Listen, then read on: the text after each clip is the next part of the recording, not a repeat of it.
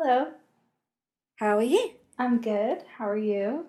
I'm good. I have got a gnat bite, which is kind of itchy, but yeah, I'm okay. Oh, okay. Well, That was my eventful thing that happened today. I have a gnat bite. I hate bug season. I they're hate. attracted to me. I'm Me a too. magnet for I've bugs. got sweet blood, isn't it? That your blood's sweet or something like that. That's why bugs go for you. I've heard that too, but I have an inkling that that's bullshit, that somebody Oh made it really? up. I just feel like it Fair. sounds like crap, like it sounds like something made up. Yeah. I could be I don't wrong. know. I could be wrong. Anyway, every bug in the world wants to bite me. Yeah. I So, think we should. I think we should introduce ourselves now. I'm Sophie. This is Jess. hello. I'm from England, and of course, by her accent, you can hear. I'm American. Yes. Um, we're friends. We're best friends, and we live far too far Damn away from each straight. other, don't we? Yes, we do. Do you want to be exact? Uh, 3,787 7.8. I don't remember the number. It's really, really far. It's 3,834.7 I to was be super exactly. close. But we're going to have a conversation because we're going to tell each other. We're going to learn new stuff. Yeah, okay. Just because I didn't go to English school, you didn't go to American school, so you didn't learn American history, I didn't learn English history. We want to correct that. I want to know Yep. what you know. You want to know what I know. You other people might want to know what we know. Here we are. Yep. Oh, We're which, going by to the way, what we definitely. know, not a lot. No, and we're probably going to fudge the facts, hence the name of the podcast. We're But you're close, though. welcome. We get the general. I'm not a historian, but I know the basics. Yeah. Because if I don't know, Google knows. Right? Google does know. It's fantastic. So we're going to let you listen along for the ride. Yeah, you're Do you listen to welcome. the ride? I don't know. Oh, yeah, I didn't even catch that you said it. We're fudging idioms all day. Yes. Right, I'm going to tell you a story. Are you? Listen up, chick. Yep. I'm ready. Hit me with it. I'm going to talk about the Cray brothers to you. Cool. Do you do you know who they are, or have you heard of them? Or I mean, kind of. I know that about that Tom Hardy movie. I saw that. I DVR'd it at my aunt's house when I was dog sitting once. oh, And it was nice. pretty good. Although that's my extent. I don't really know anything legit. Okay, well, I will fill you in. The Cray brothers, Ronnie and Reggie Cray, were twin brothers in London. Cool. They were criminals, lords of the East End in the 50s and 60s. The twins ran an organised crime gang known as the Firm. So, Dun dun. With the we both said that. Little Law and Order. Yeah. Oh, do you have that? Do you have the? Oh, you do, don't you? We have Law and Order UK here, and it does like the same sound. Yeah, But no, I've they never all watched an do. episode. We have Oh, Law I and do. Order, and then Law and Order Criminal Intent, and then the best one, Law and Order SVU. Do you get Law and Order SVU over there? I think we get it on 5 Star, which is like our American TV channel. Sure. Okay. Well, Mariska I've never watched that Hargitay, one. I'm more of a CSI gal. you're more of a CSI girl than a Detective Olivia Benson girl because you're wrong. Oh, okay. Just told straight, you're definitely wrong. You are Law not and Order allowed to. SVU is the best of all of them. I'm here to say, unless it's okay. You can hit me with some Criminal Minds. I'm into that. I've never watched that either. I think Get we're out. breaking up. Oh, God. Anyway, just kidding. Yeah. Go ahead. Anyway, these twins were known for murder, robbery, arson, and protection rackets and assaults. Like all the big boys of the crime world. Yeah. You know. Mm-hmm. Yeah. So Impressive resume. Yeah.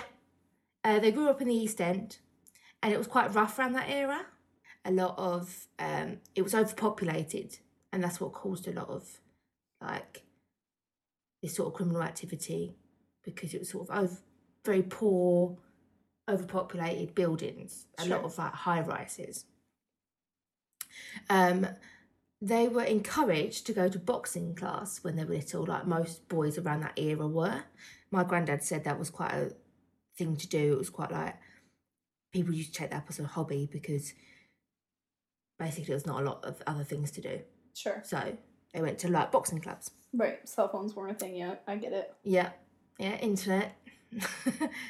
But they started using boxing outside the ring and started beating up people. This was like, they're only young teenagers at this point. They got arrested at 16 Yeah. for GBH. So For- grievous bodily harm. Oh. Yeah. So, and when they were 18, they spent a month in prison because they assaulted a police officer. So they weren't Sure. nice lads from the onset, Right. really. So yeah, that happened. Running amok up in the East End, they were. Yep, definitely. They were killing the game. No pun intended. Or all the pun intended. Oh my god. You decide. I Okay. can't. Okay. Okay. When they were called for national service at the age of 18, when they've got to go and join the army for 2 years. Oh, that's okay. It's like the law. national. So it's like the draft. Yeah, Okay. the same as that. So they've got to go. They abolished it. This is what my granddad told me, right? He was so lucky. The year before he turned 18, they abolished it. He was like, yes. He just got in under the wire. Yeah. So he was quite happy about that. But Yeah. his brother had to do it. On the first day of service, when they were called up, Ronnie punched their corporal straight on the chin and ran away. The twins ran away back to their house, their mum's house. And the next morning, they got arrested for deserting Her Majesty's prison. No, deserting Her Majesty's army, sorry. And, but they did this several times. Like, they kept on going there and then leaving, like running away and getting caught again. They went, he punched him, they left, they ended up coming back to the army, left again, came back to the army, left again. Is that what you're saying? So, yeah, on the Okay. first day, punched, they ran home, and then they got arrested because you're not allowed to do that, obviously. Right. You're not allowed to desert Right. that calling. Yeah. Yeah. So that's what happened. So they had, when they got arrested that time, they actually went to the Tower of London and got held there. They got held as prisoners Sure. in the Tower of London. They were The one of Tower the of last London. people. I was going to say, the Tower of London in the 60s, I thought they were done with that already. No, they were one of the last people to be held there as actual prisoners. That's kind of cool. Because they don't do that net. Right. I've been there. I It's toured not it. They didn't have people Oh, did you? locked I up. didn't know that. Yeah, I went on a tour of it when I was there. Yeah, I went when I was little, but I haven't been back there in a long time. I feel like I could go back and spend a whole day there. Like I don't feel like I saw the whole thing or really paid attention because I like to read all the little labels on all the little stuff, you know? And I just didn't have enough time. Mm-hmm. That's where the crown jewels are kept. I know, I saw them. Did you see them? Mm-hmm. I've never seen that part of it. That's what I'm going to see. I didn't, yeah, like I said, like I wish I could go back and do, well, I can whenever I go, I guess. I don't know who's stopping me. Yeah.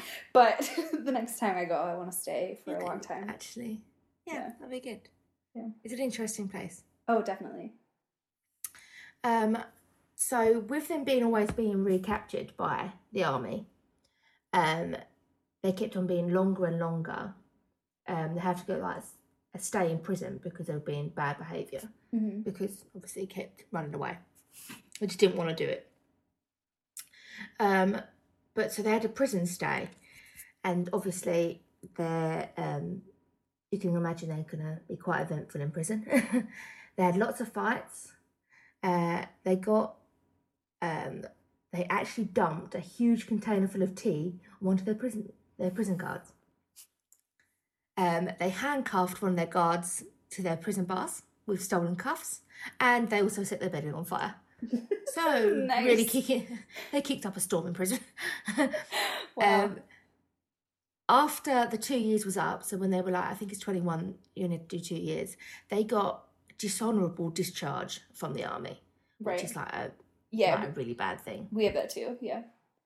so it's not good, obviously. Yeah. So after they got dismissed, they went back to the East End, and that's where their like career really started going off. Would you call it a criminal career? I don't know. Yeah, I guess you could say a criminal career or an enterprise or something. I don't know. Whatever, you can call it whatever you want. This is your story. This is my story. They started in gang crime when they were younger. So when they're like 21, 22, they started doing petty robberies, assaults, stuff like that. And then they started getting bigger and bigger and bigger. Mm-hmm. And from this, they got some money together and bought a nightclub. Nice. And back in the 50s and 60s, the nightclub was a hot thing to like do. Yeah. Like, it was really like out there. It was a pretty shitty one. At first, it was a really like run down in Bethnal Green where they lived. But they bought it cheap and turned it completely around. Like celebrities were going in it and stuff like that. So you can imagine like it was, I would say, like a smoky, large room with lots of like, little tables and live bands and like that would be stuff cool. like that. Yeah, it would be cool to go to a club like that. Clubs aren't like that now. No. That'd be cool. So yeah, they started doing that, and that was a way of like cleaning their money. Mm-hmm. So they was getting all like they were still doing the bad stuff. But the way to clean the money was through the nightclub, so it was like looking reputable. Yeah, makes sense. Yeah, and it started going good for them. Really, they bought a few more within the area, and into central London as well. Taking over the town. Exactly, they were getting big. They wanted to make their like name known as businessmen, but you wouldn't want to mess with them because they were still really, really violent. Mm-hmm. I read something that one of the things Ronnie used to do was offer one of his victims a cigarette straight from the packet, like straight into their mouth for them to like light it for him. As they opened to receive the cigarette, literally right hook straight to the jaw, broken jaw. Like what a dick. Yeah, he wasn't a nice dude. This Ronnie, which is like slightly older one, violent outbursts all the time led him to prison.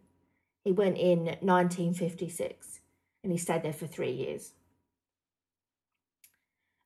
He got that because he was basically slashed and stabbed a man with a bayonet. I can't say that. How do you say it? Is it bayonet or bayonet? Bayonet. Are you talking about the thing that's like at the end, like the sword part that's at the end of like a really long old rifle? A bayonet? Bayonet. Bayonet. Bayonet. Okay. And what is it, did you say? I'm thinking of like the sword thingy that's on the end of a rifle. Oh, I didn't know what it was. I thought it was like a large, like, blunt object, like a pipe. No, it's sharp. Oh, okay. Here, hold on, I'll show you a picture of it. Sorry, guys, that can't see this. We did put this on Instagram, so you guys can see it. Oh, so it's like a knife. Oh, wait. Okay, so this isn't what I'm thinking of either. Oh, well, because here's what I'm thinking of. I'm thinking of it where it looks like this, where it's like on the end of a rifle. Oh. Yeah, you know what I mean?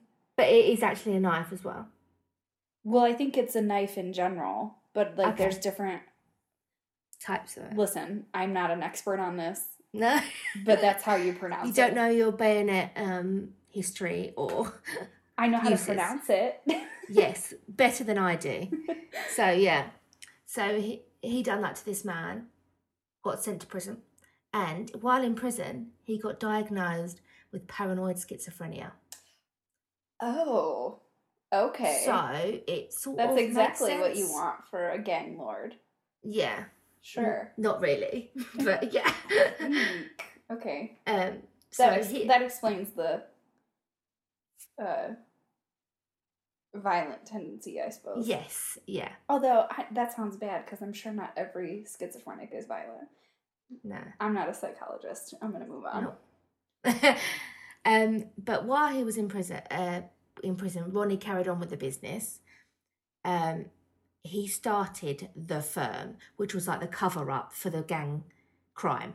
Okay. So it was like a front, almost. Mm-hmm, sure. A security company, the firm.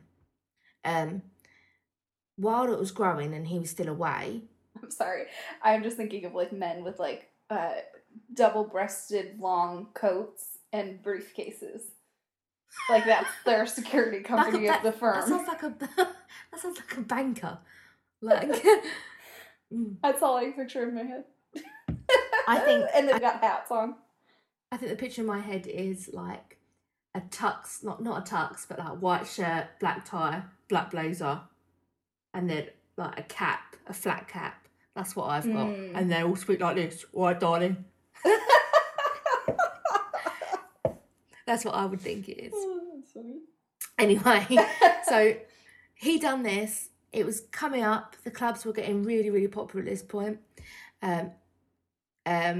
And then scandal started to form, obviously, as all things like must come to it. Yeah. Ronnie came out of prison and tried to like go back into the club business and everything. Mm-hmm. And there was a big scandal between Ronnie and a member of parliament. Okay.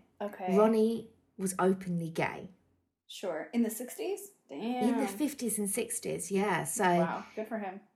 There's a quote from him, from one of his colleagues, his gang member Associates. Associates. Colleagues.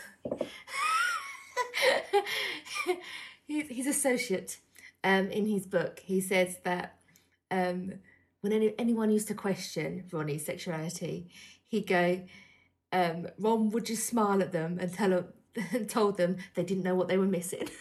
What a great quote. I thought he was a brave lad in those days. Well, very brave. I mean, what are they going to do? He could kick. Exactly. He's a gang leader. You know what I mean? He's going to kick their ass. Yeah. Yeah. He has that protection behind him, so he can be whatever he wants. This scandal came out, and like the government obviously knew about it because he was a member of parliament. Oh, okay. So he was sleeping with this parliament guy. Gotcha. Yeah. Okay. Well, I don't know if it was confirmed sleeping, but there was a scandal about it it was more actually that he was having like orgies and stuff at the clubs. Cool. Okay. Sure. Yeah, and they got pictures, and this was the thing was that there was pictures of parliament members, celebrities, obviously. So these pictures got sold to newspapers, and obviously it was a big payoff, so they wouldn't. That hush under the rug sort of deal. Yeah. So they had a few run-ins with that sort of crowd. For many years, it was a good sort of run business. They were doing really good. They were deemed reputable. And also they were featured in several magazines as businessmen. Forbes Top 100. Yeah. Exactly. 40 under 40. They basically owned like London. Gotcha. They knew what was going on. Yeah. But there was a rival gang. So there's a East the River. Is it East the River or South the River? North the River, South of the River. Anyway, the other side of the river is where the Richardsons, this rival gang, that was their main rivalry. Sure. Was.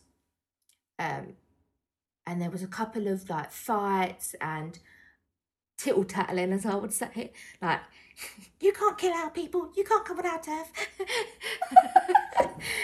Tittle-tattling between the gangs. And it went on for ages. But something big happened. In 1966, same year that we won the World Cup, interestingly enough. Woo! Football. Yeah. That's the only time we've ever won anything. Like, we cherish it hard here. Nice. I'm sure. Yeah. I remember the World Cup finals. I remember that shit. Everyone was like really football's coming home, obsessed. Oh, yeah. Big time. We do that.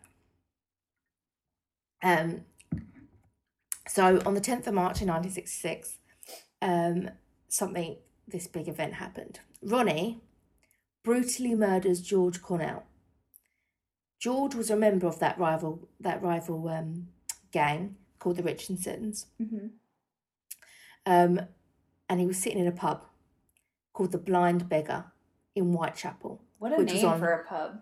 The Blind Beggar, Yeah, that's nice. Which was on the turf of the Krays, so it wasn't on his own turf. He was sitting in a pub on the Krays' turf. About 8:30 at night, in walks Ronnie with a gun and literally shoots him point blank in the head. Like, there was witnesses, everything. Mm-hmm. And apparently, according to, like, the witnesses, he just walked straight back out, like, calmly, like nothing had ever happened. Weird. So that's... Well, he's schizophrenic, so... Right. It's schizophrenic paranoia, so I'm guessing it was like, fuck it, let's go. Yeah. I think He's unmedicated, right? Yeah. Yeah. Oh, apparently he did have medicine. In the film, that Legend film, apparently it did say that he was medicated, but he didn't like to take his tablets. He wasn't very frequent with it. Gotcha. There was tablets for him. Right, sure. Yeah. My nan and granddad actually remember this event happening. Like, their family knew about it. It was a big talk of the town, obviously, because they only literally lived 15 minutes away from where they lived. Oh, wow. So it was quite close. Yeah. And so it was a big thing. And obviously it was a big community then. Yeah. Back in that day, everyone knew, like, your cousins, your nans, your aunts, whatever, all lived in the same sort of place. Sure. Or down the road. Mm-hmm. Yeah.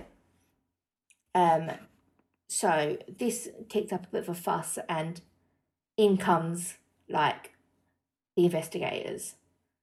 Like, we know something's dodgy about the Krays. So they started an investigation on them. But at this point, the Krays were all, like, paying off police officers and stuff. But they had to hire an outside investigator to come in for, like, Scotland Yard. So it was, like, big boys. Sure. To come and investigate. And as investigations take forever to gather evidence and surveillance and whatnot, it kept on going. Okay? Mm-hmm. So he hadn't got arrested or anything like that. Because I think he actually paid off. There was a barmaid that night when the shooting happened. Okay. I think he actually paid them off so they wouldn't talk. Right. Anyway. Gangster shit. That seems normal. Yeah. Fast forward to a year later. Reggie, the other brother, he was married to a lady called Shea. Sheer? Shea. S-H-E-A. Shea. Shay. Yeah, I don't know. Anyway, so he was married to her. They'd been together for 2 years at this point, and Ronnie, Reggie's older brother, hated her. Didn't get on with her at all. Okay. Right. She commits suicide, unfortunately, because of their relationship. She said that he puts, like, the business first. There was physical abuse, he drinks and all this stuff. So this was written in, like, a note and... Oh, right. I think I remember from the movie, like, doesn't he, like, beat the hell out of her at one point or something? Yeah. Yeah. So, that obviously didn't go well for Reggie. He did love her. And apparently... Did he, though? If he punched her in the face? We don't know. That's questionable. Yeah. But it obviously had an emotional abuse for what happened after. Right. That emotional effect on him. Right, sure, yeah. A few months after this, Reggie kills a man called Jack the Hat. Gotta love that sounds like a magician. Gangster. Yeah.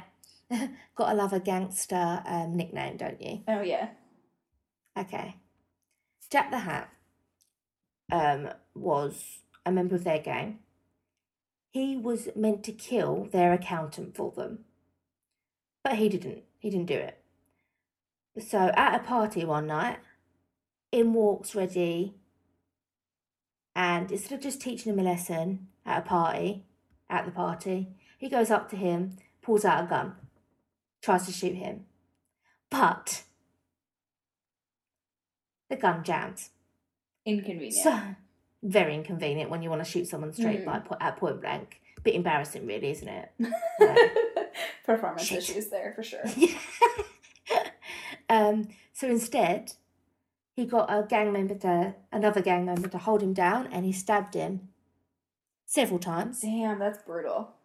And in a Cray fashion, being gross and violent as they like to be, he impaled him with a knife straight through the heart, and just left him and walked off. So this was at a part, there was witnesses to this as well. So I think at this point the twins had gone a little bit, yeah, and were making mistakes and I think their reputation, they thought were untouchable. They were like spiraling or something. Yeah. So, I was talking about the investigation. Mm-hmm. Exactly a year after, practically a year after, on the 9th of May in 1968, the police arrested both Cray brothers at their mother's flat. And then a year after that, they just had a really long trial for Ronnie got found guilty by jury at the Old Bailey for the murder of George Cornell. Okay. And Reggie got found guilty for murdering Jack the Hat, who was killed the year after. Okay. They were both sentenced to life imprisonment, so they weren't untouchable in the end. Ronnie died in jail in 1995, and Reggie was in prison for 32 years, but he got released in 2000 because he had cancer, so it was compassionate leave, and then he died a few weeks later after that. What's interesting, though, that their legend, legacy almost, is that their firm or their protection company was hired, they were still going after they were in prison. It's actually reported that Frank Sinatra was said to have hired 18 bodyguards from Crayley Enterprises, which was the Cray Brothers company. Yeah. Good old Blue Eyes. So yeah, interesting. As we've said, obviously there's lots of films made out about them. They're very legendary here. The one that I've watched and you've watched is called Legend. Sure. Okay. Tom Hardy's I didn't remember the name of it. Yeah. It's called Legend. Tom Hardy's in it. He plays both twins. Very good. It was a very good movie, I thought. I really like Tom Hardy. I think he's a great actor. He's a really good actor, yeah. And I watched I can't remember what it was, but one of those internet videos where he was answering questions from little kids and giving them advice or it was so cute. It was just adorable. Aww. Yeah. Cute. But in the film, I've been to some of the locations where it was filmed, and also where the Cray brothers obviously grew up. Oh right, because your grandparents are from there. Yeah. Okay. So my granddad took us on a day trip once, to show us where he grew up, grew up as a lad, as he said. We had a coffee in Pellissi's, or Pellissi's. I can't even say it now. Got word vomit. Not word vomit. You're tongue-tied. Yeah, that's it. Pellissi's, which is a lovely cafe on Bethnal Green Road. It's an Italian cafe. They do like proper coffee and stuff like that. But that was in the film. Oh, sure. And was it that little green restaurant? Yes, that's the one. Oh, yeah, I remember it. I've been there. And they've got a book in there of all the celebrities that have ever been in there. Really? And they've got a picture book. Yeah, and they just it's on the desk. You can go and have a look at who's signed up. And it's all over the walls as well, pictures of famous people. That's really cool. And it's been a location, it's a statement thing of the East End. Yeah, oh, I'm sure. Yeah, it's really nice. And after that, we went to Brick Lane, which was where the Cray brothers actually went to school. And we got bagels there. And as my nan and grandad would always tell me, it's not bagels, it's bagels. It's a Jewish thing with salt beef, gherkins and mustard. Oh, okay. I was confused. They're really good. Okay, sure. They're really good. And then, finish off dinner time, we had pie and mash. So I imagine. it was a good day out. We learnt a lot, going around, and Yeah, I'm sure that'd be really cool. yeah, Just too Yeah. cool for you because you're like parents thing and whatever. exactly. It was nice because like I love history anyway, obviously, because you can tell. And having something that having something you can relate to, like through someone, it's really interesting to know their story. Yeah, like you're And- connected to it because your family Yeah. was there. Yeah, that's cool. I love that. I love that about this, like that sort of. I like that era as well. It's quite an interesting era during the location of like the East End. Right. big- Sure. Yeah. It was a big change. That's really Yeah. cool. There you go. The story of the Crow brothers. That's really interesting, actually. I didn't really know as much about really any kind of British gangster crime thing like that because it just doesn't seem to me like as big just because our gangster situation was just really huge and really Yeah. Obviously, you're a huge country, and yeah. Well, and because we had Prohibition. yes, and that's when and there was Prohibition, no alcohol, yeah. So Prohibition just like really let loose and created a market for these gangsters to Crime. become just like huge influential people. So That's amazing. on really, that like- note, on that Yes. note, let me tell you about gangsters in America. Go ahead. Specifically, the biggest one, the one you'll know, the most popular one, the one with the most notoriety, and that would be. That sounds like an introduction. It's like, and we have dun dun dun. Well, it kind of is. So I'm going to take you back to January of 1899 for a minute. You were, Like a dream sequence. We're going back. and I feel like if it was a movie, then like the screen would be like wavy for a minute. you Of know? course, that's all we. Yeah, dream sequence. Yes. So January 1899, New York City. It's cold, and this one day comes, and a baby is born, and this ends up being the most notorious American gangster, and his name was Alphonse Gabriel Capone, aka Scarface Al Capone. Oh, 1 minute. Hold up. Scarface Al Capone. Yeah. I thought they were different people. No. So, like, you've seen, or you know the movie Scarface, right? Yes, I've never watched it all the way through. I know the big scene, and that's about it. Okay, sure. So, like, that's about Al Capone. That's based on Al Capone. Okay. Al Capone's- Sorry, that probably was really stupid to our listeners. I'm sorry. Carry on. Hey, you don't know what you don't know. You Exactly. can't know until someone tells you. But yeah, so Scarface, that was Al Capone. There's tons of movies about him, gang inspired, blah, blah, blah. Mm-hmm. So I want to tell you about him. But before I get into him, I absolutely need to talk about somebody else because, I mean, essentially there would be no Al Capone at all if it weren't for Johnny Torrio. Mm-hmm. In Johnny Torrio, he was a bookie, loan shark, racketeer in New York City in the early 1900s. He's a young kid at this time. He's only about, teenage years, right?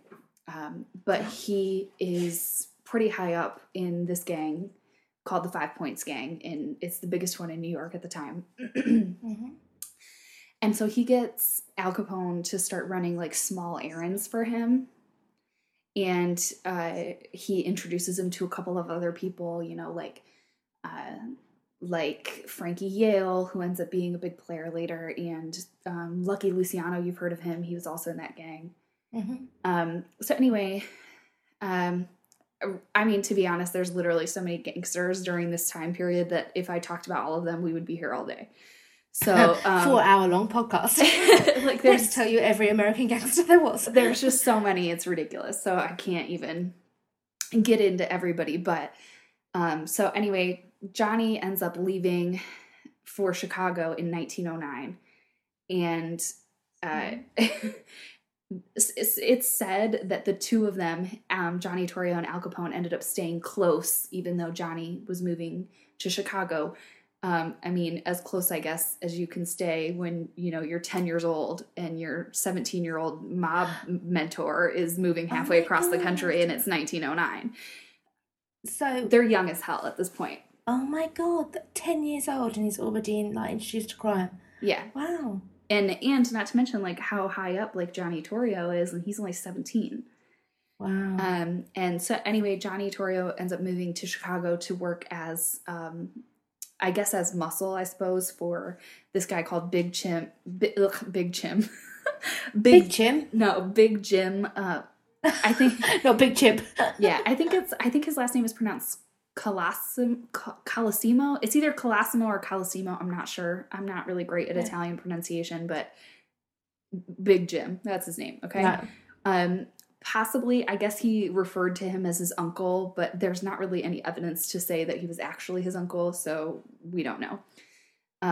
But so Johnny moves and goes to work for Big Jim, and he's like that dude in Chicago right now. He's 27. He's heading up the biggest gang in the city, and it's called the Chicago Outfit. So Torrio is keeping in touch with Al Capone, I guess, and Capone is still up in New York. He gets involved with some smaller gangs, like the Junior 40 Thieves, the Bowery Boys, the Brooklyn Rippers, and then eventually he's fully into the 5 Points gang in Lower Manhattan, which is now being ran by Frankie Yale, which, like I said, Frankie Yale had been introduced to Al by Torrio. He used to be a mentee, of Torrio as well, because Torrio was just kind of had his hands over everyone at that time. And so Frankie Yale makes Al a bouncer and a bartender at the Harvard Inn in Coney Island. And he's kind of at this time... This is still in New York, yeah? Yeah, still... Yeah, Coney Island is in New York, yeah. You've heard of Coney Island, right? I think I have. Is that where the fun fairs are? Yeah. There's like what do you call them? Merry-go-rounds? Yeah. Carousel. There we go. Wow. Oh, merry-go-rounds. Yeah, but it would be a carousel. The merry-go-round is, I think, not powered, right? No. Do you know what? I know the difference between this. I found this out the other week, actually. This is so random. sad. I know. A carousel is horses only. A merry-go-round is other animals and carts. Oh. There you go. That's bizarre. Okay, cool. Yeah, so, you get the picture. That's Coney Island. So anyway, Al is kind of a little bit of a drunk at the time. Like, he's not really got his shit together at this point. But he's working as a bartender and a bouncer at the Harvard Inn, Coney Island, and he's like, makes this indecent remark to this woman. I don't know what he said, but he insulted her in some way, probably hitting on her. And her brother does not take this well, and he ends up slashing him. This guy's name is Frank Galuccio, and I'm sure this ends up being his claim to fame for the rest of his life, because he puts the scars on Al Capone's face that gives him the infamous nickname and creates Scarface. Wow, okay. Which apparently that nickname, Al Capone, like, he hated it. He didn't like it at all. He would turn the other way for pictures. Everyone has their own, like, self-consciousness. Right. Like, yeah. So he's super insecure about these scars, but, like, it really bolstered his reputation as, like, this hard, hard guy, because he, has these big scars across his face. But he hated them, supposedly. But anyway, so now we're coming into that time. This is going to be, like, really big gangster time, because the Prohibition is about to start. The Thompson Annihilator submachine gun has just been invented in 1918, aka the Tommy gun. Right, when I think Tommy gun, I think of that movie with the kids. Oh, what's it called? The movie with the kids. Yeah, where they're like gangsters. That's so vague. It could be anything. Bugsy Malone. Oh. Okay. That's what I think of when I think Tommy gun. Isn't that bad? Because that's like a custard gun. No, that's not bad. I mean, that's like a thing though. Like that was the gun of choice for American gangsters. It was created for like the war. Was it like the first sort of like, it was a machine gun, wasn't it? Yeah, it's a submachine gun, yeah. But it had like the round barrel on it, didn't it? Yeah. So anyway, like these gangsters love it. It turns into their gun of choice. Prohibition starts, and bootlegging is about to become a thing.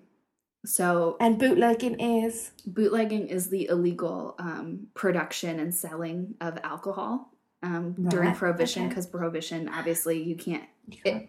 Alcohol's illegal. So Consumption it's not consumption and also making it, yeah, I'm guessing. and sale and everything. Like, it's just Oh, illegal, okay. period. Everything. Yeah. Right. So, I mean, that's when we start getting like rum runners and like people that are like running moonshine out of Tennessee. They're getting alcohol from Canada. They're getting alcohol from you guys. You're sending it over. Like, Yeah. just all sorts of illegal activity going on. So it's really creating Bathtub like gin. a big market for these gangsters to make a crap ton of money. Mm-hmm. So in 1920, Al's dad dies of a heart attack, and Johnny Torrio invites him to come to New York and be a bouncer at a brothel. So he goes. He's working at the brothel. He's fucking around. Mind you, he's married. But he gets syphilis. Yeah. Serves him right, cheating on his wife. But anyway. So syphilis is where, like, you go a bit crazy, isn't it? Only if it moves to your brain. Which, like, Right. there's treatment for syphilis. But if you don't treat it and it spreads, it can get in and become, like, neurosyphilis. Right. And then it will mess up your brain. So, Okay. anyway, he has contracted syphilis in 1920. Yeah. And then so not too long after this, Johnny Torrio gets in his head, you know, like he's done with Big Jim. So he calls his old pal, Frankie Yale from New York, and brings him on out to Chicago to personally kill Big Jim in May of 1920. And Johnny Torrio takes over as head of the Chicago outfit. Right. So he's moved from New York over back to Chicago because he killed Jim. But wasn't that, it was his friend? Well, it was one of his mentors, wasn't it? Yeah, Big Jim He's just gone for wrong. Johnny Torrio. Yeah, but Johnny Torrio Yeah. is like, all right, I want to take over the Chicago outfit. We got to get Big Jim out of here. So he kills him, has his friend come over from New York to do it, kind of like keeps him a little separated from it. Anyway, so he's in charge now. And as the 20s are progressing, bootlegging is getting bigger. Johnny Torrio and Al Capone, as his right-hand man, are going to preside over this giant expansion of the Chicago outfit that with the addition of bootlegging to their other like rackets, you know, gambling, prostitution, etc., and like intimidation, protection, they're literally making millions of dollars in a time. What, in that I was going to say. In a time when most Americans are lucky to make $4,000 or $5,000 in a year. They're making hundreds of millions of dollars. So it's really lucrative. They have so much money, they don't know what to do with it, right? So the mayor of Chicago in 1923, he wants to rid the city of corruption. And so it's getting kind of hot for the Chicago outfit. And they decide, you know, we're going to move our base of operations into a suburb. So they moved to Cicero. And then inconveniently, just after that, in 24, Cicero's mayoral election is coming up. And one of the candidates, you know, that would be a threat to their business. They have a candidate that they want, but this other candidate is probably going to win. Oh, so they were running like they were trying to control. Right. Like they want the guy that's in their pocket to be the one that's elected. So they start this like big intimidation effort, and they're trying to get their candidate elected, and it gets a little out of hand to the point that some of the voters are actually shot and killed because they're trying to prevent people from voting for this other guy because they want their dude to be in office. So that obviously not great. But then, so the Chicago outfit gets, you know, bigger, and they come to control the Chicago Loop, which is the downtown area, as well as like a bunch of the South Side. This is, you know, obviously it's going well for them. They're making a ton of money, but they're also starting to have some tension with the other gang that's in town, which is the North Side Gang. And that's an Irish gang led by Dean O'Banion. Yeah. And they've been, you know, having like a little tit for tat, or like, what did you call it? I've forgotten what I said. Yeah, it was like tit for tat. Yeah, but you called it some funny British word. titter-tattling? Oh. Does that Yeah. whatever it was. They were tit-tattling. Yeah. And I was like, what? But yes, it was kind of like that too, the same thing. But then it kind of like boils over when O'Banion ends up cheating Johnny Torrio out of a $500,000 deal for this brewery, and it causes Johnny Torrio to get arrested. And he's pissed, obviously, so he orders O'Banion to be killed. Right. And so November 1924, O'Banion is murdered on the north side by, again, Frankie Yale coming from New York to kind of do Johnny Torrio's business. So he was like an expensive hitman. Well, actually, Frankie Yale is now in New York heading up the 5 Points Gang, which is the biggest gang in New York. And he actually ends up creating the first, like the 5 Points Gang ends up becoming the first new style, like mafia family. So he's a big deal in New York, but like Johnny Torrio just has his hands on everyone. I don't know. He's just very influential. He was a mentor to Frankie Yale and also Al Capone, and they were very like devoted to him. So anyway, so Frankie Yale and a couple of other guys come and they murder O'Banion, and this creates a just brutal like gang war between the Northside Gang and the Outfit. Right.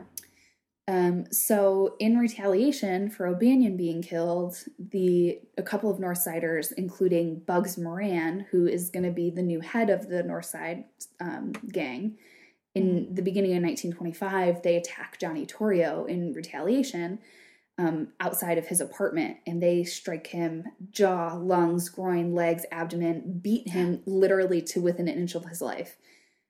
So he's barely hanging on, but they get him to the hospital. He survives.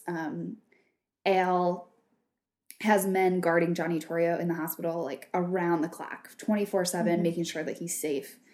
But Johnny Torrio is a little like, freaked out by this. He's like, I don't want to die, blah, blah, blah. I got to get out of here. So he retires to Europe. He moves back to Italy. Okay. And he hands over the entire $1 million Chicago outfit to Al Capone, who at the time is 26 years old. Oh my gosh, that's younger than I am. And he's running a multi-million-dollar business, criminal operation, yeah. Wow. He's really like the big man in town now. So this is when Scarface really comes into the height of his power. So he decides that Johnny Torrio's like low profile strategy is not for him.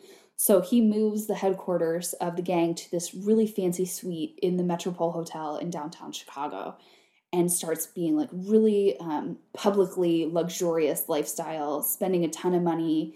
I mean, of course, like he's avoiding a paper trail, so he's always using cash, but he's like this huge celebrity. The press loves him. He has a great personality. He's very generous and outgoing, outspoken, gregarious, and he's known like kind of as a Robin Hood type of figure because people are pissed about Prohibition. And like even obviously. Yeah, and even Al Capone is like saying, I'm just providing a service that people need. I'm not doing anything wrong. I'm just, people want this. I'm just giving the public what they want. Everyone wants a drink on a Friday night. Right. Everyone wants one. Well, and especially during Prohibition, because as soon as you tell people they can't do it, that's the first thing they want to do. It's so trendy. Right. Plus, like, this is the time when, like, credit is a big thing. So, like, everybody's life is, like, very party glamorous. Like, it's the Gilded Age of America. So anyway, people are like loving him. He's known to literally hand out $100 bills on the street. And it's just crazy. And he's very generous even like after you get out of the 20s when people, because of course, about the Great Depression that happens in the 30s, which we can talk about another time because it's its own thing. But during the Depression, Al Capone sets up soup kitchens around Chicago.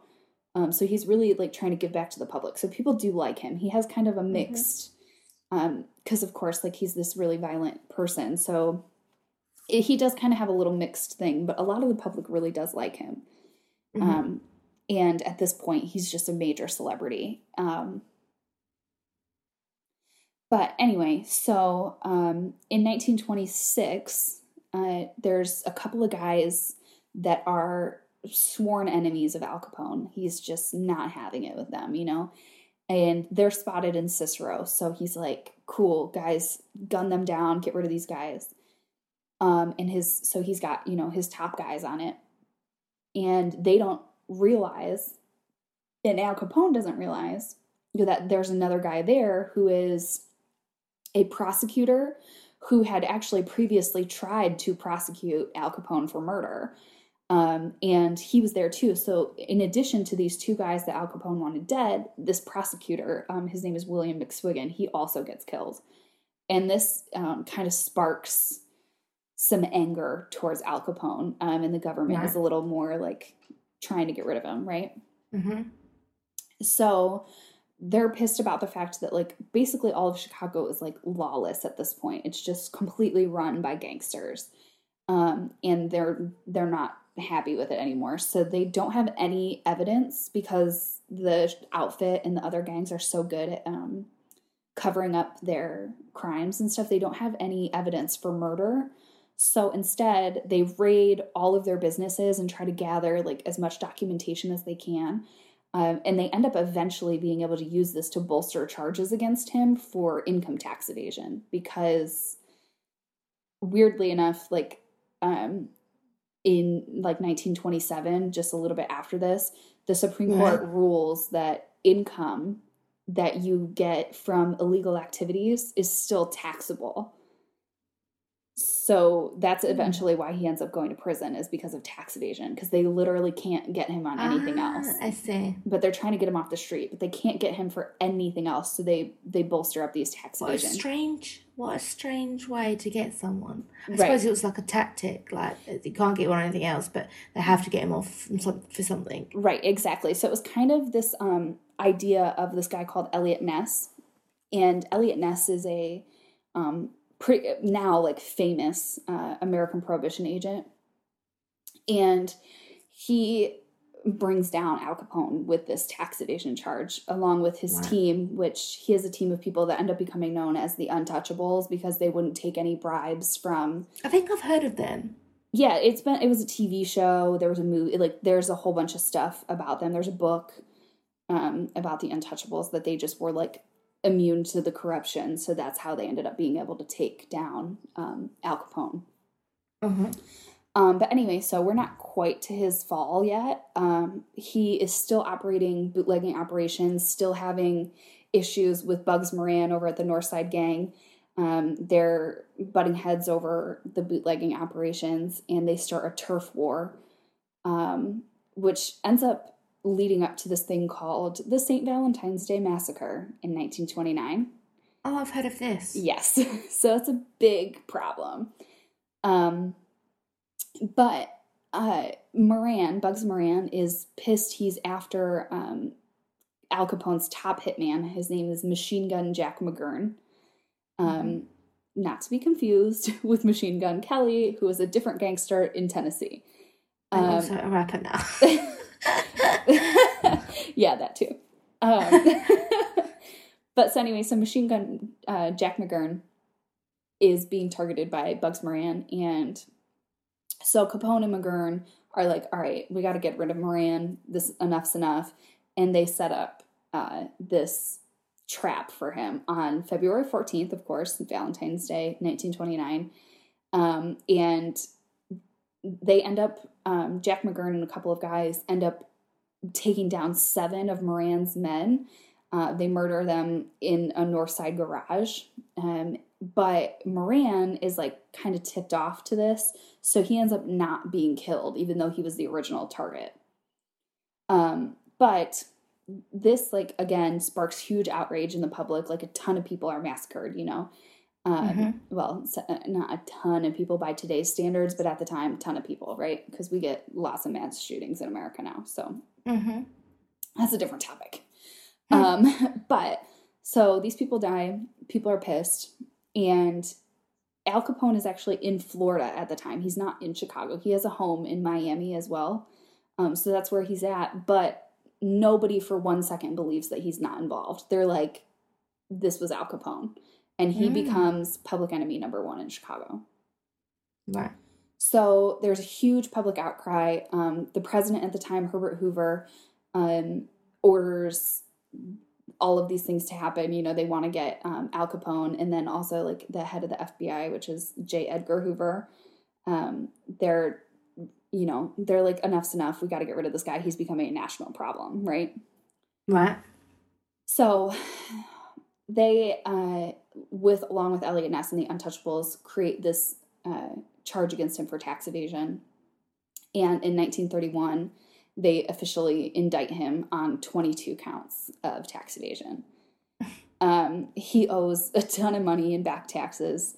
But really, for him, I think it's only, I can't remember the exact number, I didn't write it down, but I think it was only like 200,000 or 500,000 or something. So like, he's making hundreds of millions. It's really not that much money for him, even though it is a lot of money. But anyway, so anyway, they have strong evidence against him. They're not worried that they're not going to be able to get him, you know, even though this is not a murder charge, it's the best that they can do. They still are like, okay, we can get him put away for a little while, at least.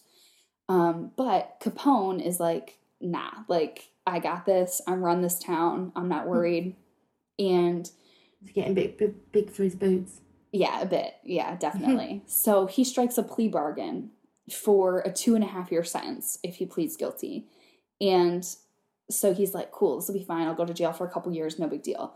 But the judge in the case goes, no, this isn't cool. It's not happening. I'm not doing it. We're going to trial. So Al Capone's like, cool, I'm not pleading guilty anymore, whatever, we're going to trial. And during this trial, he's like, I can still get off. I'm going to bribe off and intimidate the jury, and I'm going to get off. But the judge is like hip to this. He knows this is going on. So he switches out for an entirely new jury at the last minute. And Al Capone is found guilty and sent to prison for 11 years. Right. Yeah. So from 2 to 11. Yeah. Although, like, thinking about, like, all the people he killed, 11 years is, like, not enough. Yeah. But, And don't forget all the tax evasion charges. Yeah. So, anyway, so the first 2 years of him being incarcerated, he is in a federal prison in Atlanta, Georgia. But he gets caught bribing guards at the prison because he's fucking Al Capone, so of course he's doing that. Yeah. But so they move him in 1934 to a brand new federal prison. I mean, brand new to the Federal Prisons Bureau, but it had been a United States military prison before that. But so August 1934, Alcatraz becomes a federal prison, and that is where Al Capone gets sent. Right, and that's the one on the island in San Fran, yeah? Yes. So Alcatraz, of course, is notorious itself. It is the most secure, strongest prison in the U.S. It's said to be escape-proof, although I think there is one guy that did escape, but I don't remember exactly his story. But, I mean, it's cold, shark-infested waters around it. It's on an island. Shark-infested. Yeah, so it's just like people can't get out. And it's like... Laura's visited it, I think, like... Oh, yeah, Laura has gone to see it with her family, and she done like the audio tour of it, and she said it was really quite brutal. Yeah, that's what I thought. And it's creepy. Yeah. And there's a ton of there's movies and stuff about Alcatraz, and people talk about how bad it is and things like that. Apparently, they've got a shiv museum there. Oh, that sounds... What people make shivs. That's a very prison thing, isn't it? Yeah. But yeah, so this was the most ruthless of all of the killers and criminals in the country were housed at Alcatraz. So, I mean, you've got Al Capone, of course. You've got the Birdman of Alcatraz, aka Robert Franklin Stroud is his name. George Machine Gun Kelly, the one that we were talking about from Tennessee, he's there. A guy called Bumpy Johnson, Whitey Bulger, you know him, and a couple of other nasty people. Raphael Cancel Miranda. I love the name Raphael. Sorry, that was a bit of a tangent. It's a lovely name.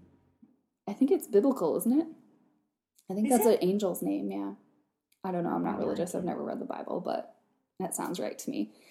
But anyway, so totally outside, like isolated while he's in Alcatraz. He can't wield that power that he is used to. And he's kind of going downhill in his health as well because, like we said, his syphilis has not been treated. He now is suffering from neurosyphilis. He has dementia. Oh. And he eventually, in November 1939, he gets released after serving just 7 years and 6 months and 15 days, according to the FBI website. And he had paid back all of his fines and his back taxes, which, like I said, was no big deal for him because it really wasn't a ton of money in his mind. Bananas. So at this time too, like, so he gets released and goes to a mental hospital in Baltimore, Maryland. That's on the East Coast, kind of by like in between New York and Washington, D.C. Right. So he gets released there, and he is eventually in 1946, when he's 47, he is examined by a psychiatrist as well as his physician, and they come to conclude that he has the mentality of a 12-year-old at this point. So he literally can't go back to being a gangster. It's impossible for him. You know, he just can't. Which, like, he was a smart guy. Like, he was not stupid at all. It was just this syphilis that, like, created, like, this deterioration in his brain. Mm-hmm. And I didn't know he'd done that. I didn't know about syphilis, really. So yeah.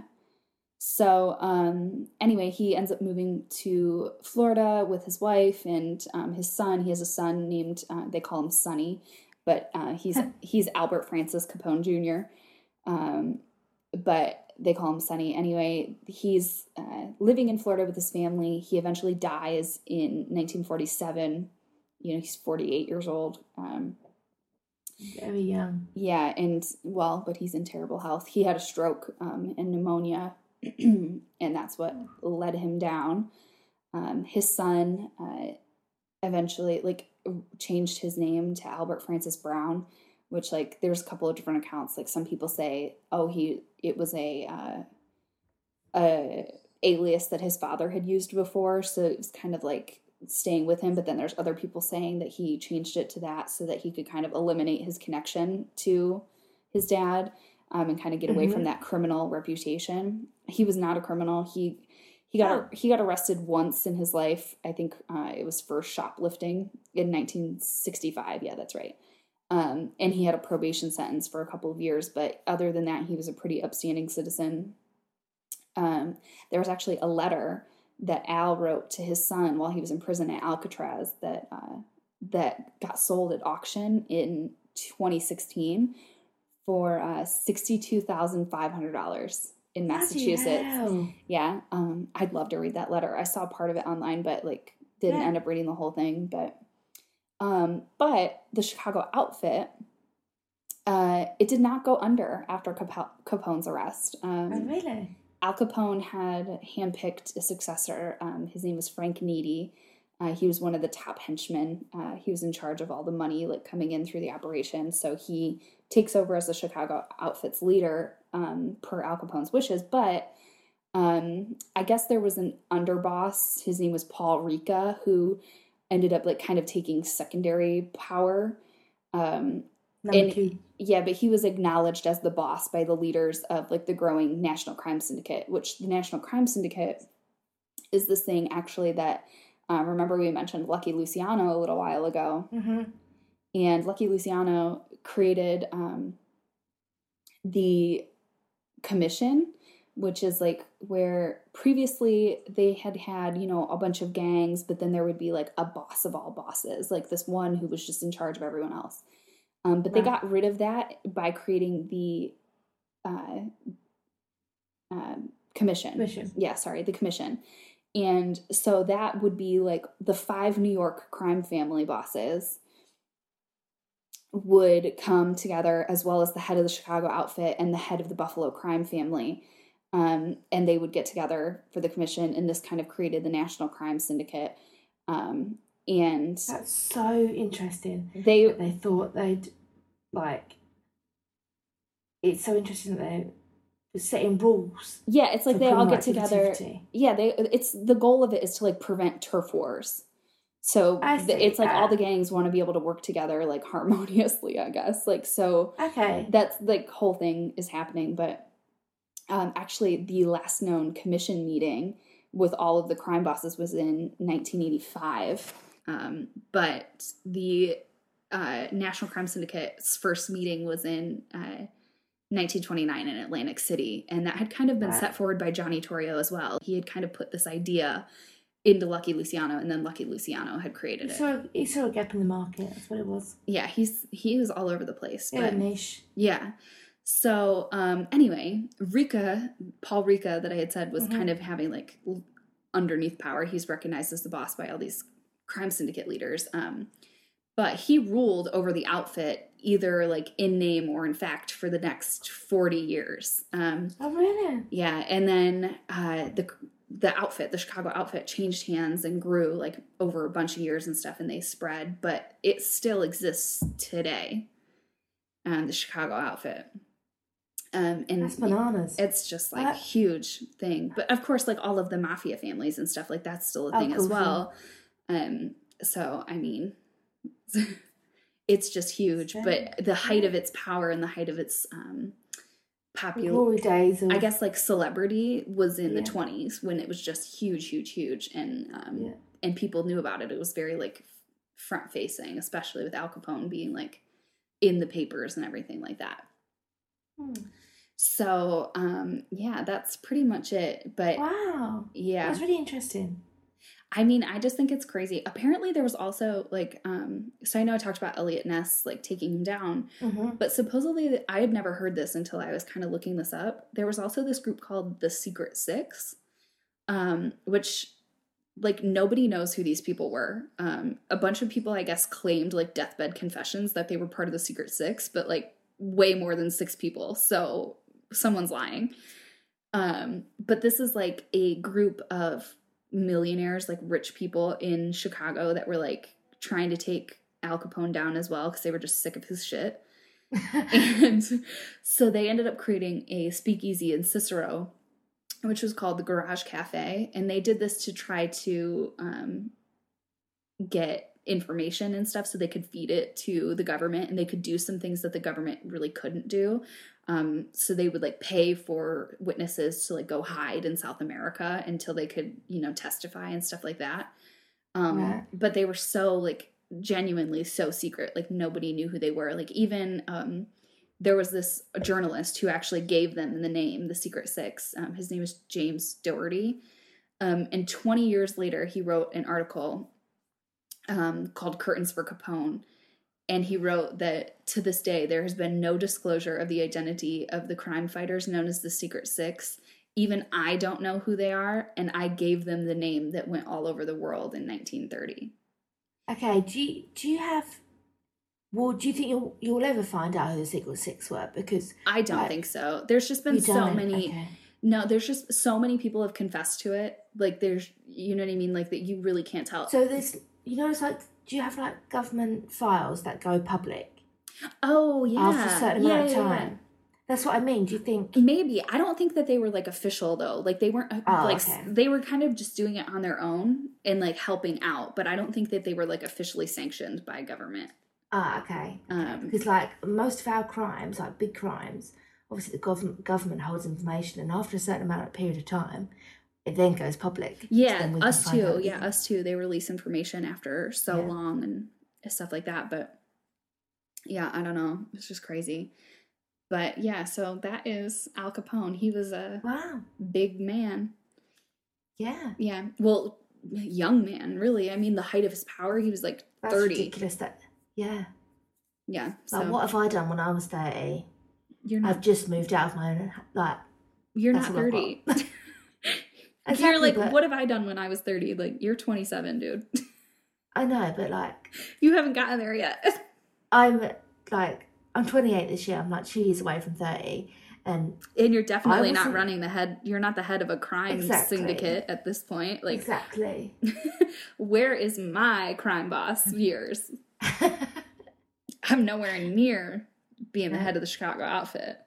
No. Pissed. I barely Bullshit. can do This my is own bullshit. laundry. Nobody told me in to do errands when I was 10. The fuck? I didn't get my crime connections. Exactly. No, I'm just kidding. But yeah, he was a millionaire. I mean, he was just Wow. yeah.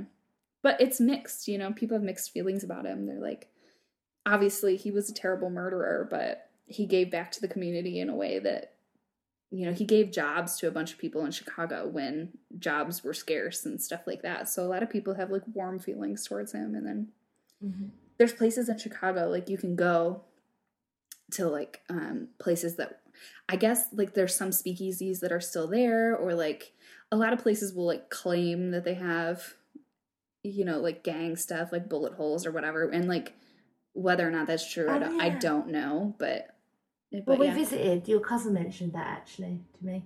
Did she? Because I feel like I thought Yeah. that was on that TV show Shameless. No, she mentioned that there's bullet holes and stuff. I wanted to go and see the Shameless house, but you guys would not take me. Because no one wanted to take you to the South Side. No, he said, yeah. Because I wanted to go and see the Home Alone house as well, and apparently that was too far. I think that's in like some fancy suburb, isn't it? Yeah. It's too far away. Yeah. Yeah. Chicago's Yeah. cool though. I haven't been I there in a really, while. really liked it. I love Chicago. I really liked it. It's nice to I go thought it there was and great. visit my cousin. It was brilliant when I went, and it was lovely. It was a lovely stay. Yeah. I really And it looked enjoyed pretty too because it was snowing at the time. Although it And was they have fucking freezing. guys in the UK. They have a Nando's there. That's the only one of the only things I've seen in like Nando's in America. And I was like, what the hell? Oh my god. Like, because you Nando's. guys don't have Nando's, do you? No, not really. But well, there's one in Chicago, and I was Yeah. like, what? So, It's not like a But- common chain here, no. no, Yeah. but there's one thing I wouldn't try in Chicago, because Chicago's obviously well known for their deep dish pizza, and that seems absolutely disgusting to me. To be honest, I'm really not a fan of deep dish pizza. It just is. It's so much. It's like really, really, really filling. Yeah, and they're pretty expensive. Like, Well, yeah, I've because it's like been told it's really, huge. really expensive. It's Yeah. really, really thick, and some people really love it. It's not for me. I would Mm. rather have a New York style pizza for sure.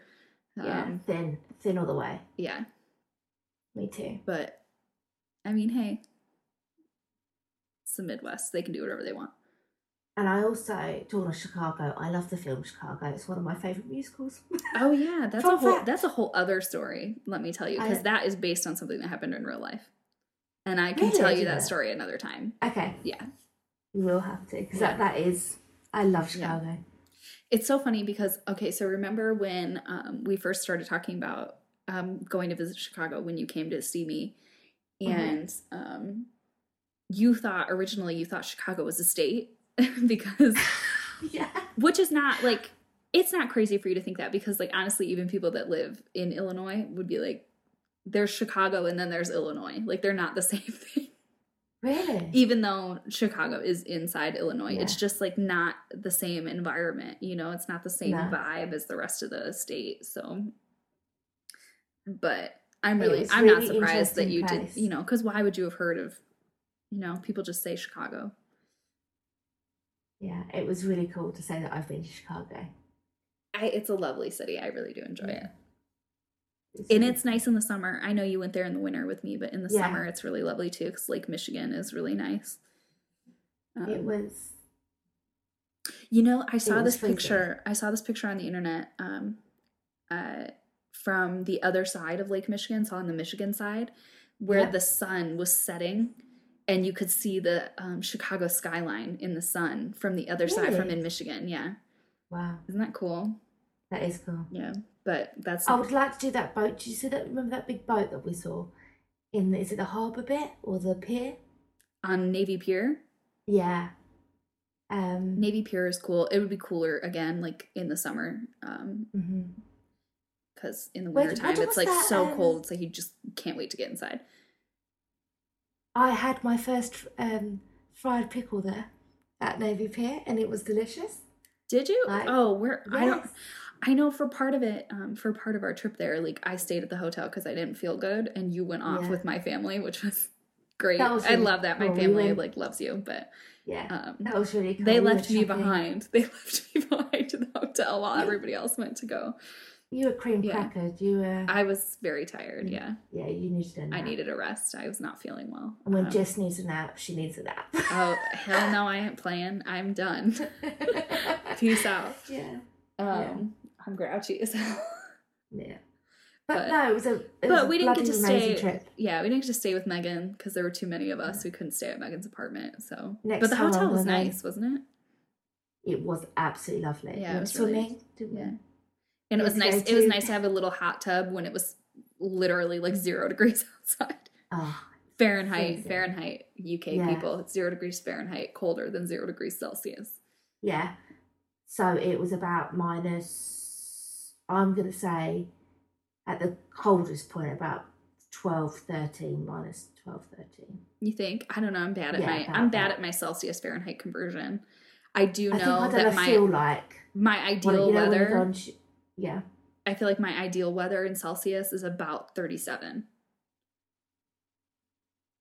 37. Yeah, because I feel like that's pretty close to like 90. Yeah. Which is my range. That's my favorite place.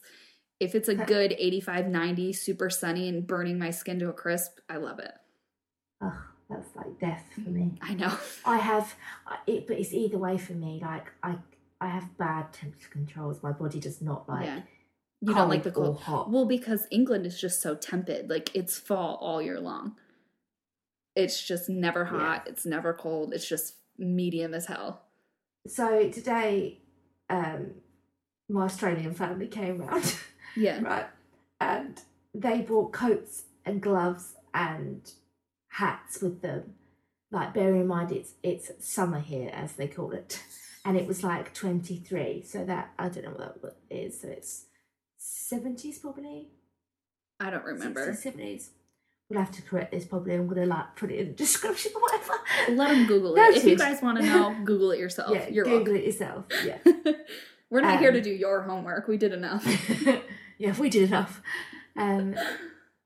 But we're all in shorts and t-shirts today because it's lovely, bright and sunny. And they're like, It's not they're in lovely, jumpers. let me tell Their winter, like they're saying, it's 26 degrees there in their winter and it's cold. That is our regular sunny, hot summer's day. It's 26. I know, because you guys don't understand weather. No. Because you guys are insane. Like, the sun will be out and you're like, cool, shorts, tank tops, but it's literally like 60 degrees outside. It's not warm at all. It's fucking cold. But you're like, it's a lovely summer. It gets like 80 there once a year for one day, maybe. And you're like, Well, acting so like we had- 70, 72 is like roasting. Remember when we went to the beach? We went to Mersey. And it was 71 degrees outside, guys, on the beach. So it's like the water, like the air coming off the water is making it feel a little bit colder.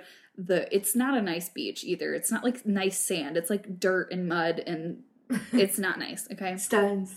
Yeah, and like muck. And It was a cute beach house though, wasn't it? We had a beach hut that day. It was a cute beach hut. I guess beach huts aren't like a thing for me, but I know that that's a nice like UK thing that you guys do. It's like a shed. It's like a shed that you can make tea in, and that's it. It's literally like a shed. It's tiny. It's just go in, make your tea, sit down on a little bench. There's enough room in it for 2 to 3 people max. And you just put a chair outside of it. You put a chair outside of it and pretend like I have a little beach cottage when you have a little beach shed that you can make tea in, and that's it. You make everything so bad, like, that's our traditions over here. We like a beach hut. That's fancy to us. If you go and hire a beach hut, do you know how expensive they are? I love how you say to hire a beach hut. Like it's going to come to you and do your bidding. I'm going to hire a beach hut. It's my concierge for the day. You do hire out a beach hut, right? Sure. And it costs like £80-90 for the day. That's not a lot. But it is a lot for the fact It that it's is, a for a freaking shed. Exactly. Like you could bring a tent and have more room. Yeah. But people you started, can't make like- your tea in it, which is like the British people will lose their freaking minds. And if you they don't can't have their charge your tea. phone because a lot of them don't have electric. Well, Oh my God. But anyway, so we're on this beach. It's like 71 degrees. Sophie's wearing a tank top. She says, she keeps like waving her hands. She's like, I'm roasting. I'm like so hot. I'm melting. And I'm wearing long pants and a sweater. And I'm like, I could use a jacket. I'm a bit cold. And what happened though? I got burnt to a crisp that day. And I was, didn't I? yeah, but you can get burnt in overcast. Your skin's also like not used to the sun. But I mean, the fact that you were like melting and I'm like, I need a blanket. We just don't have the same body climate. No, I just can't handle it. Oh, and remember when we went to Poland and it was like 90. It was lovely. It was so nice. It was beautiful. The sun was shining and Sophie was losing her freaking tits over this heat. Oh, that train ride, the 2-hour train ride. It was 30 minutes. This was a 30-minute train ride. Don't let her tell you it was 2 hours. It was I'm sorry, 30 minutes. No, it was not. It was like 3 hours. It was a 30-minute train ride from Krakow to that city that starts with an O that I can't pronounce that has Auschwitz. No, it was not 30 minutes. Yes, it freaking was. It was like 36 minutes. An hour and a half. No, hell no, it wasn't. Yes, it was. You're so bullshit. But it was. I fell asleep. Like, I fell asleep. This was a That's how hot long train, it was. though. Let's be real. The train was hot as hell because there was no. It was old, like a really old train. Oh yeah. And it was like metal and stuff. Nothing like new at all. It probably was like what 50s, 60s. You think? Yeah. It was an old train. There's like no airflow whatsoever. Ugh, so it gross. was a and little it was plastic toasty. seats. Yeah, it was a bit toasty. My legs stuck to the seat. Oh, and then we had issues because we don't speak Polish. Oh yeah. And they were trying to like check our tickets, and the guy that was checking tickets only spoke Polish. He didn't speak English, and then we were having a hard time communicating, so we're like trying to Google Translate on our phone, which actually worked, thankfully. Yeah. But there were like other people, because a lot of people speak English there and Polish, and like I feel like the people that were around us knew what both sides were saying and were like making fun of us. You know what I mean? Yeah. But it ended up getting worked out. But it was Sophie's frustration because she was so hot. She was so hot, like so insanely hot that she was just so irritated that we couldn't understand this person, and we ended up getting into like a mini fight, me and Sophie, which we don't fight, but I was like, you're not allowed to be mad at a person who doesn't speak English when you're in their country. Like, you came to this country as a foreign person, they speak Polish. You're not allowed to be mad that they don't speak English. The heat got to me. Normally, you were just hot. placid. Yeah, I know. I'm normally quite a placid person. But the heat and like you were just so irritated, and you're like, I can't. He was pretty nice though. The guy that he helped us out because we didn't speak Polish, and obviously he didn't speak English, but he ended up being like really like understanding and nice about the fact that we didn't know what was going on. So he was a great guy. That day was just I'm sure we'll talk about it in another podcast about our lovely trip to Poland. Oh yeah, that'd be quite a good thing to tell them about. Maybe we could do that one day. We'll talk about like World War II, and we'll get into that sometime. Yeah. But yeah. So anyway, we got a little bit off topic, but hey, that's what we're here for, are we not? Yeah. So basically, that's it. Now you know a little bit more about things you might have been curious about. Who knows? But it was good. Thank you. Thank you for joining us on this journey of storytelling. I'm happy to know a little bit more about the Kray brothers, because I felt a little bit, you know, when you watch like a movie that's historically based but you don't know the backstory, so then you kind of feel like things are going over your head a little bit. So I feel like maybe like I'll watch that movie again sometime and like know more. It might be a bit more. I might like get more out of it now that I had to have the backstory. So, and you can go watch Scarface and know what it's about. Oh yes. I'm gonna watch Scarface. There you go. There's our homework. Yeah, there we go. We have homework. And everybody listening can go look up the conversion for Fahrenheit and Celsius. Yeah. Because that's your homework, guys. Okay. Okay, well, thank you for joining us, and we will talk to you later.